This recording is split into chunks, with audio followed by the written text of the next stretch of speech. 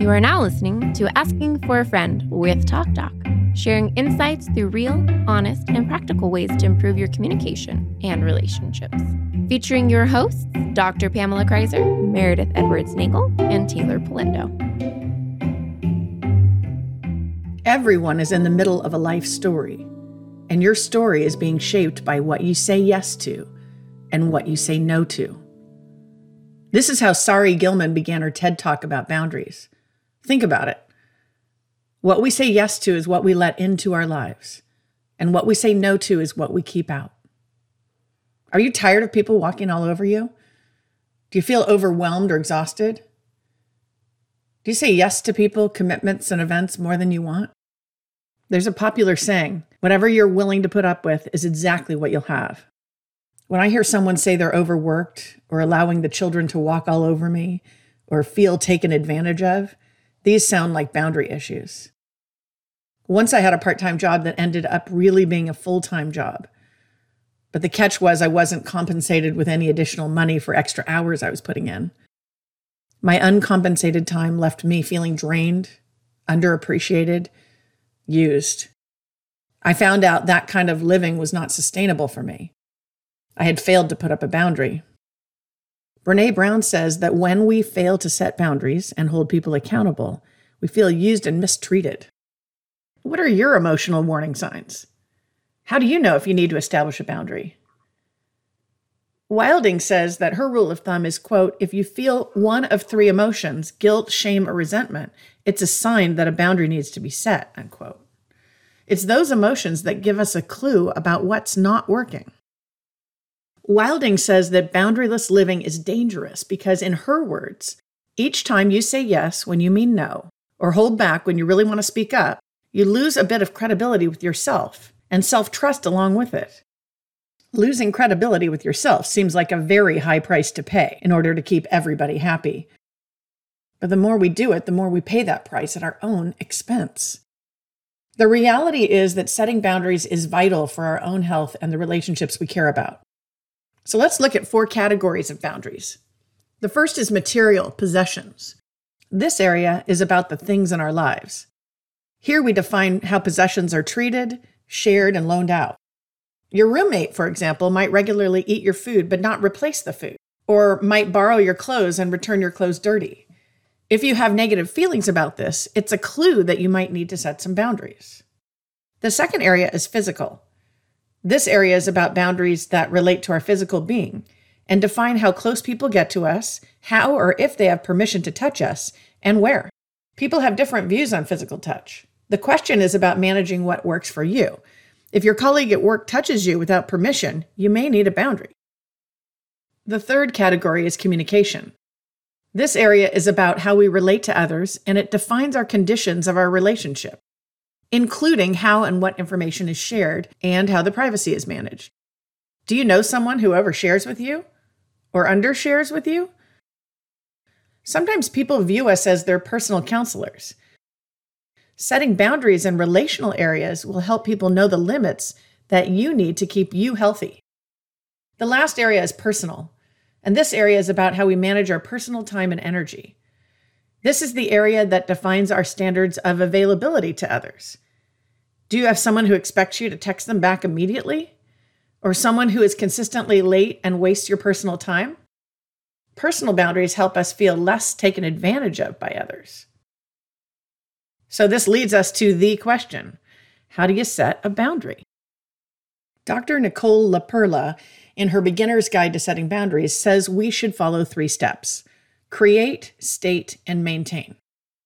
Now, in the create step, LaPerla suggests that we need to think about the why behind our boundary. Instead of yelling at someone when they cross our boundaries, this step suggests that you proactively prevent that from happening. The basic idea is we need to spend time understanding our needs in order to figure out the reason for the boundary. Say, for example, you have a friend who drops by your home and expects you to stop whatever you're doing and have a conversation. Instead of reacting negatively when that friend drops by unannounced, instead do some thinking about why that bothers you. After some thinking, you might identify the reason why it bothers you. And maybe your why is because it reduces your productivity and concentration doing your work. The key here is to do the preparation. But here's the key also. Don't spend time thinking about how inconsiderate the other person is to you. That's where you and I go wrong. Instead of thinking that, shift your focus to think about your needs. Boundary making isn't about blaming others or deciding how inconsiderate or insensitive they are. So don't focus on that. Boundaries are about responsibility and your needs. The second step is to state your boundary. Make your boundary clear to the other party. I would suggest that you even rehearse the boundary by either writing it down or orally rehearsing it by saying it aloud, especially if you believe the other party won't like the boundary. In my friend example, you might say, I'm not able to have unexpected conversations with you during work hours, so I need you only to drop by my house on the weekends. As you state the boundary, be prepared for a reaction. Expect it. Remember, this is not about judging other people. It's about communicating my needs for self-care. So you're not announcing that the person's behavior is wrong. You're stating that the behavior is wrong for you. Think about that. You're not judging other people. You're helping other people treat you better. The third step is maintain. When you communicate a new boundary to someone, expect a reaction from the other party. Many people test our stated boundaries. So the other person might argue or complain or play the victim, but La Perla says don't respond, or at least don't respond immediately. Another key is to refrain from sending any signals that you don't really mean your boundary. So don't say, well, I guess it's fine for you to drop by once in a while.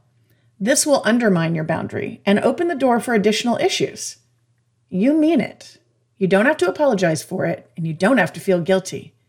So stick to your boundary, maintain it, and overall try to remember that someone else's reaction doesn't determine the worthiness of your boundary. No, your boundary is worthy because you decided it is. Now, in my experience, it's also important to think about the delivery of your boundaries. Use a calm tone. It's more convincing. It also better reflects the certainty of your boundary. Generally, we shouldn't be yelling our boundaries at anybody. Instead, we need to go through the steps. Remember, you can control how you state the boundary, but you cannot control someone's reaction to it. Think also about timing. What's the best time to communicate this boundary?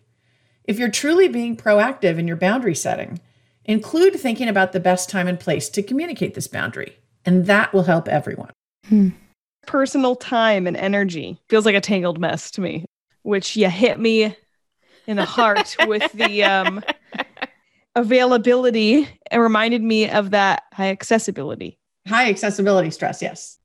This one's a big one, though, the personal time and energy. Yes. This one's a big one for me, using my personal time. Now, part of that is that I'm a busy person. So very irritating to go to the doctor's a month ago and wait an hour and 15 minutes to be called into the room. Wow. I was not happy about that.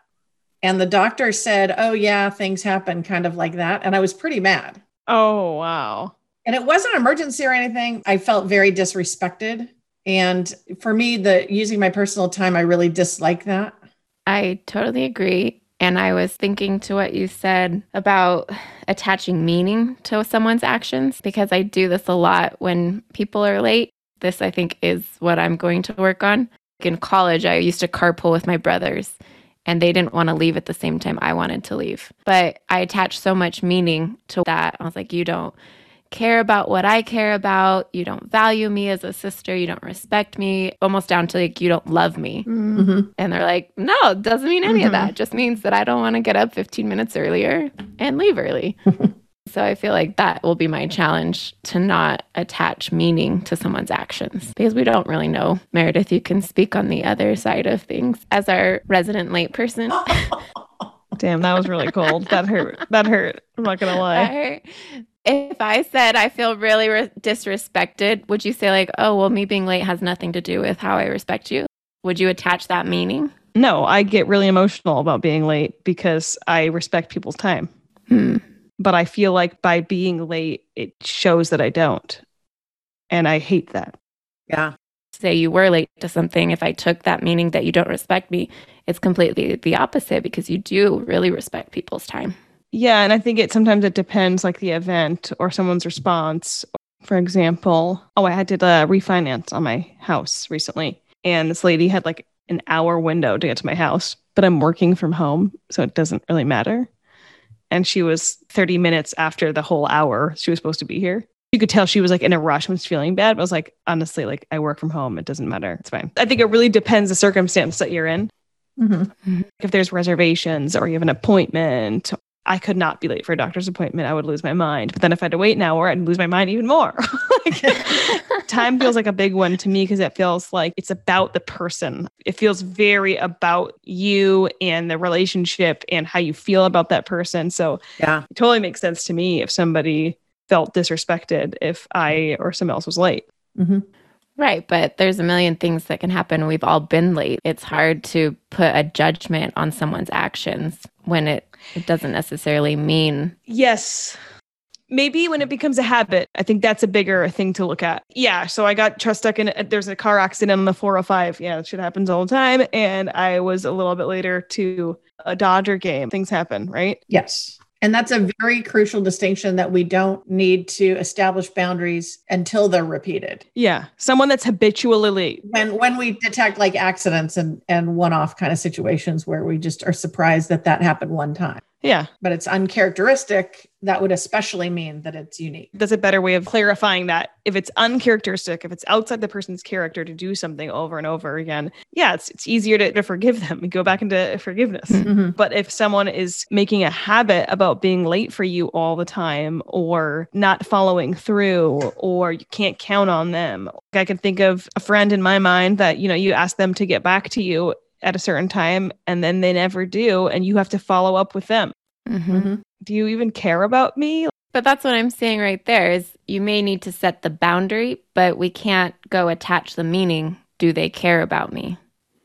Right? Isn't that what we said? That you can't attach meaning to people's actions? Isn't this part of making boundaries though? Is saying, but you're making you're giving me that meaning. That's my boundary. When you're constantly late for me, it makes me feel like you don't care about me. What Taylor's saying, I think, is that it doesn't matter why you can't meet my boundary, but that doesn't invalidate it. Right. So you can be late to tomorrow because the 405, and you can be late because you had a car accident, and you can be late because you were unorganized a different day. But if you keep consistently being late, it doesn't actually matter to me why. I need you to be on time. Mm-hmm. That's it. Yeah, because you were saying don't think that they're inconsiderate. And that resonated with me is that I attach judgment and a meaning to someone's behavior when it doesn't actually matter because what we're doing is what I need versus what you did and it meant something to me. Mm-hmm. Oh, I see what you're doing. You're doing like what we did with forgiveness where it's all about you internally. Yeah. It's not about the other person. Yeah. Yeah, exactly. So like with this, you're saying it doesn't really matter towards me that you're being disrespectful. I'm just telling you, I feel disrespected. Yeah. So let's go back to my example where the friend comes by. Okay. Yeah. Right. And I'm trying to work from home, especially now in these times. I've been working a lot from home. It doesn't work for me to have a conversation in the middle of that workday. Mm-hmm. It doesn't mean that dropping by is bad. It's just bad for me. A lot of times we focus incorrectly on the boundary violation and say they're inconsiderate. They don't think about me. They think about themselves. We just spend too much time in that category. Yeah. Mm-hmm. Where the reality is they probably were coming over because they want to have a relationship with you and talk to you. It's not a bad thing. It's a good thing maybe, but we characterize it as inconsiderate or we characterize it as negative. And the comment is, it's just negative for me. Mm-hmm. That's a really good point. It's not a bad behavior necessarily. And people have different expectations. And so what I need to do though in that situation is figure out a way to say to that person that it doesn't work for me. And they could have 100 reasons why they're coming over, but none of them matter to me. That's a good distinction. It's sort of separating even putting that on a person. Yeah. Well, using your example with a friend, instead of talking to a friend who's just trying to do something that they think is normal and nice or whatever and saying, you're inconsiderate. It's like pointing the finger, like you are all these things versus I'm actually just telling you what I need. What you said earlier, again, in the intro was that boundaries are not about blaming, but more about responsibility. So it's not about pointing the finger at someone and saying, you need to stop that behavior because it's just bad. But it's really just, they could do that to person B and that person doesn't care. Mhm. But for me, I can't do it. I can't process the interruption in my day. It's all it is. Like, I still love you and we're still friends, but Right. I need you to not come over 9 to 5, you know? Yeah. We could translate it then to a different category and say, what about physical touch? Where some friend is maybe touchier with you than you want. And it doesn't mean that being touchy is bad. Too many times, I think people categorize people and say, oh, they're just one of those bad touchy people, or they're this or that. Mm-hmm. And they characterize people that way. They are not bad. They are just engaging in behavior that's bad for you. Yeah, that's a really good one. Usually we don't think about the end of that, which is what's good for me, without casting shade on all those other people in the world and thinking everyone is out to get me. Yeah. And nobody wants to do it my way. Instead of all of those things, we say, no, it's really about what's good for you. If you don't understand your needs, then you're going to think in the opposite of that thought process. It's like if you were holding like something in each hand, if you don't understand yourself, you're going to go with the hand that always says, these people are crazy. They're always inconsiderate. They're disrespectful. Versus if you know yourself, then you reach to the other hand and go, I can't have that in my space. Like this is something I know I need or I don't want. Mm-hmm. It helps other people treat us better. Yes. In boundaries, we said we don't have to give our why. Mm-hmm. But say we get good at setting boundaries. We understand why we need them for ourselves. We've said, this is what works for me. Like, would you be able to respect that? Would it be beneficial then to go to the next step and hear their why? Or does that just kind of blur things and undermine your boundary? Why do you want to know their why? Because maybe it's from a good place and they're saying, oh, I'm sorry. I wanted to be a better friend to you. And that's how I receive love is by touching you. And I will absolutely respect your boundary, but that's where I was coming from, out of a good, loving place. And then you'd be like, thank you for sharing that. I don't receive it that way. That doesn't work for me. Mm-hmm. But I appreciate that you wanted to love me in an extra way. I like that. If you're close with him, it gives him an opportunity. You're shaking your head a hard no right now. I'm just thinking about like deepening relationships and like going the next step. Would it be beneficial? I'm skeptical. You're skeptical. Okay. I'm skeptical because I'm worried that you're going to get talked out of your boundary. That's what I'm worried about. So I'm worried about you saying, oh, tell me why it's not a boundary for you or why you can walk all over me in this way. And when I understand it, then I'll say, yeah, you can walk all over me. I know that's an extreme way of saying it, but my concern is that opens the talk you out of it door. And I'm worried about that. That's probably why I liked it, because I told you I struggled with that. So great. The thing is that people have a lot of why they're late, why they're whatever. And let's say you have an employee consistently late and you say to that employee, you need to be on time. That's a requirement for the job. It's not acceptable to be late. And you put that boundary down. They can keep telling you all their whys, but it doesn't really matter. Then figure out how your whys need to be reorganized. Right. And I know the comment that everyone would make would be, oh, we should collaborate and do a new work schedule. But I'm not talking about that kind of an environment. Yeah.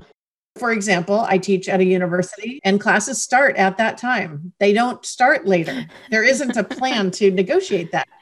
Just like planes take off at certain times. Yeah. So I'm certain that you have some people that would like you to hold the plane for them. Oh, yeah. But that's not actually realistic living. So many of these communication beasts that we're tackling so root back to the message received is the one that counts.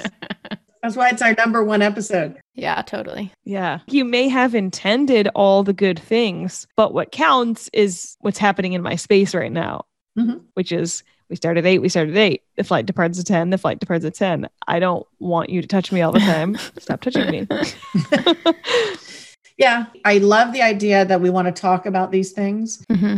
The only thing we want to remember is that fourth myth we talked about in the last episode. My boundaries are not up for discussion in the sense that you'll be able to tell me whether they're valid or not. Right. We just don't want to give people that kind of power, especially people in our lives that are very boundaryless.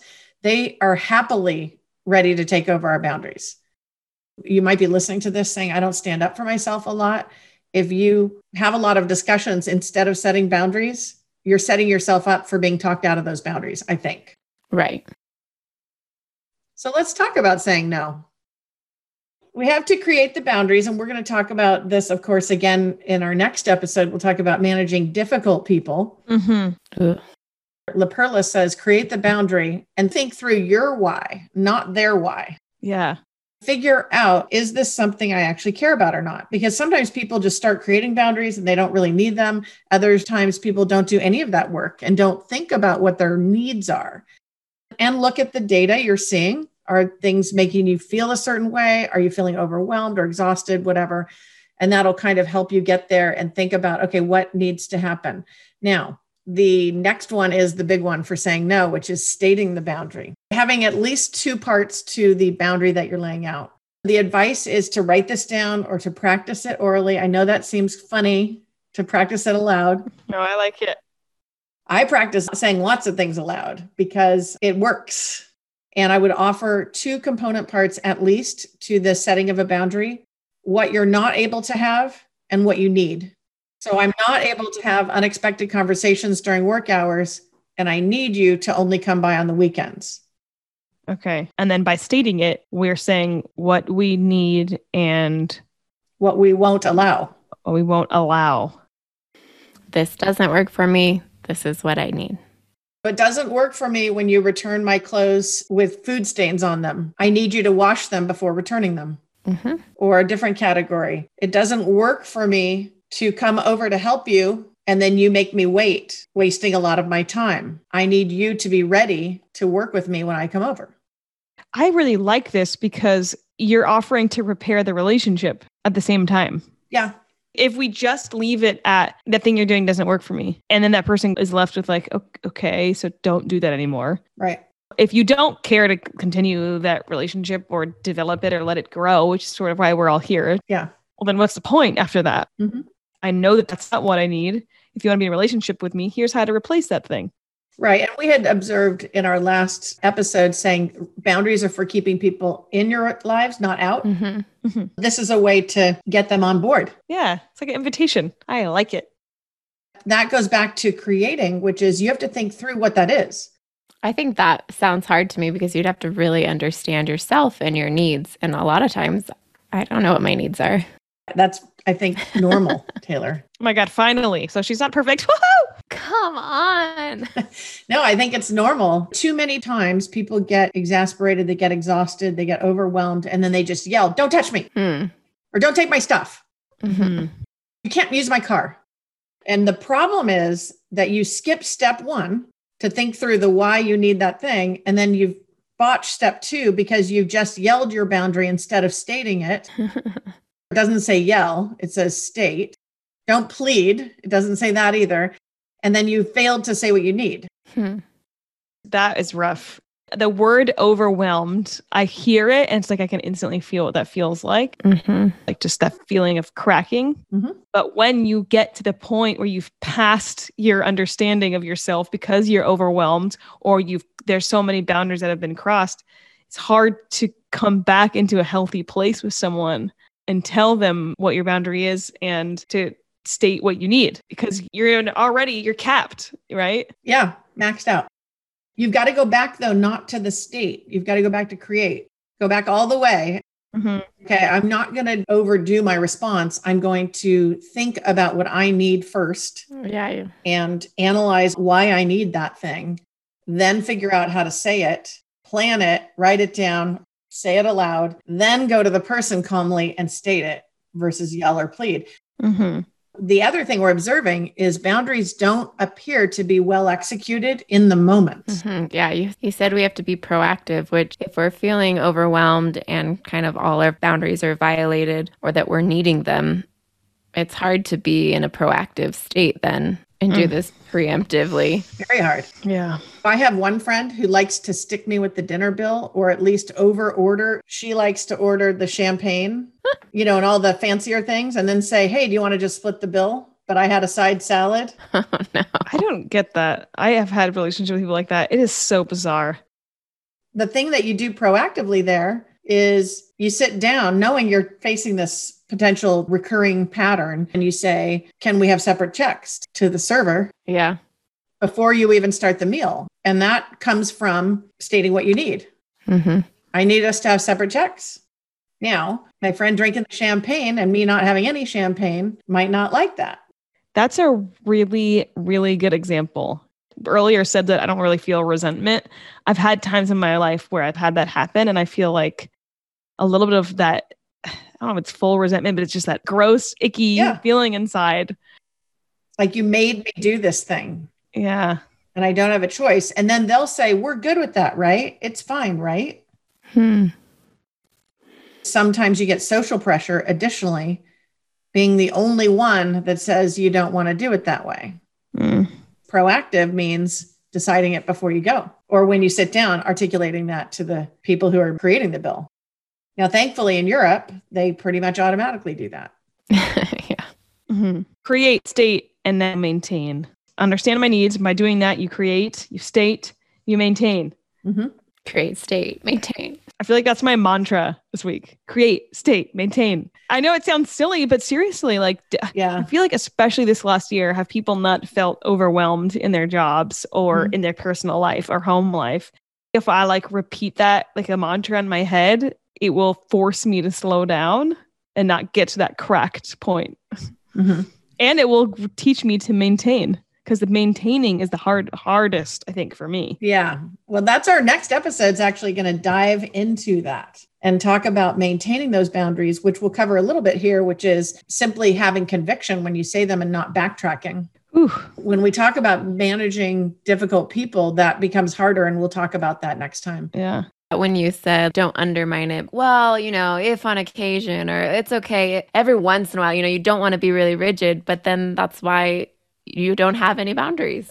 Or they feel like they don't need to respect. Girl, that's me. And that's my problem. Yeah. Well, we can split the bill this time, but now we can't next time. Yeah. Or we could occasionally do it, but then nobody knows when the boundary's in place or not. That's what that kind of does. It sets you up for failure. Yeah. So it's like, do you mean it? Do you not mean it?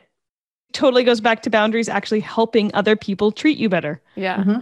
Which to me in itself just is a hard statement to say. I need to tell you how to treat me. I need to communicate with you on how I want to be treated. And that's hard for me to kind of wrap my head around.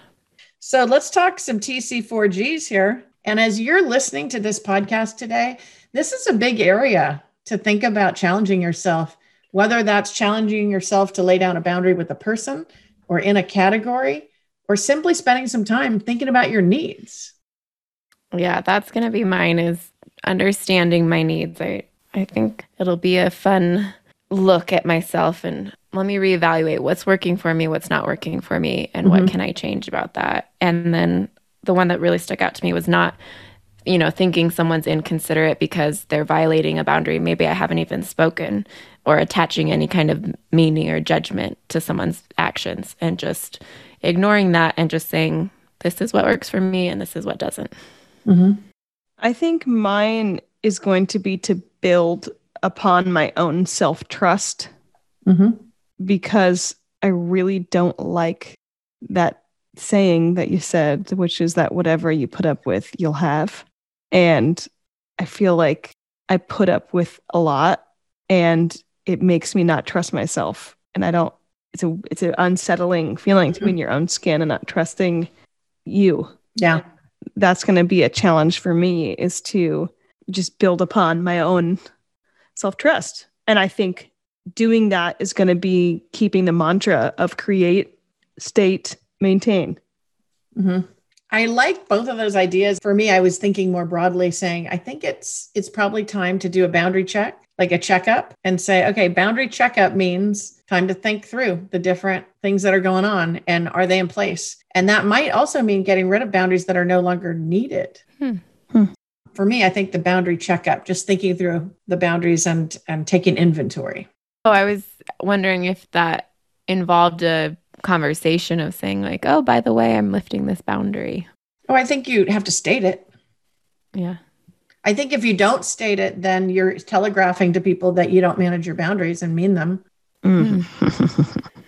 If you had one that you firmly stated and then suddenly now it's off and I just let it slide, I'm indicating that things slide. I don't like that. Yes, I get that. And it shows the importance of all three steps in setting a boundary: to state, create, and maintain. And while boundaries take some work, it is worth it to get the structure in place to help our relationships thrive. Our next episode is about managing those individuals who resist our boundaries. We hope you'll listen in. As always, please remember to rate, share, and subscribe to our podcast. And thank you for listening to Asking for a Friend. Let us know what you thought of the episode. Our email is hello@afafpodcast.com. This show is for educational purposes only and is copyrighted. Written permission must be granted before syndication or rebroadcasting. Thanks for listening to Asking for a Friend with Talk Doc.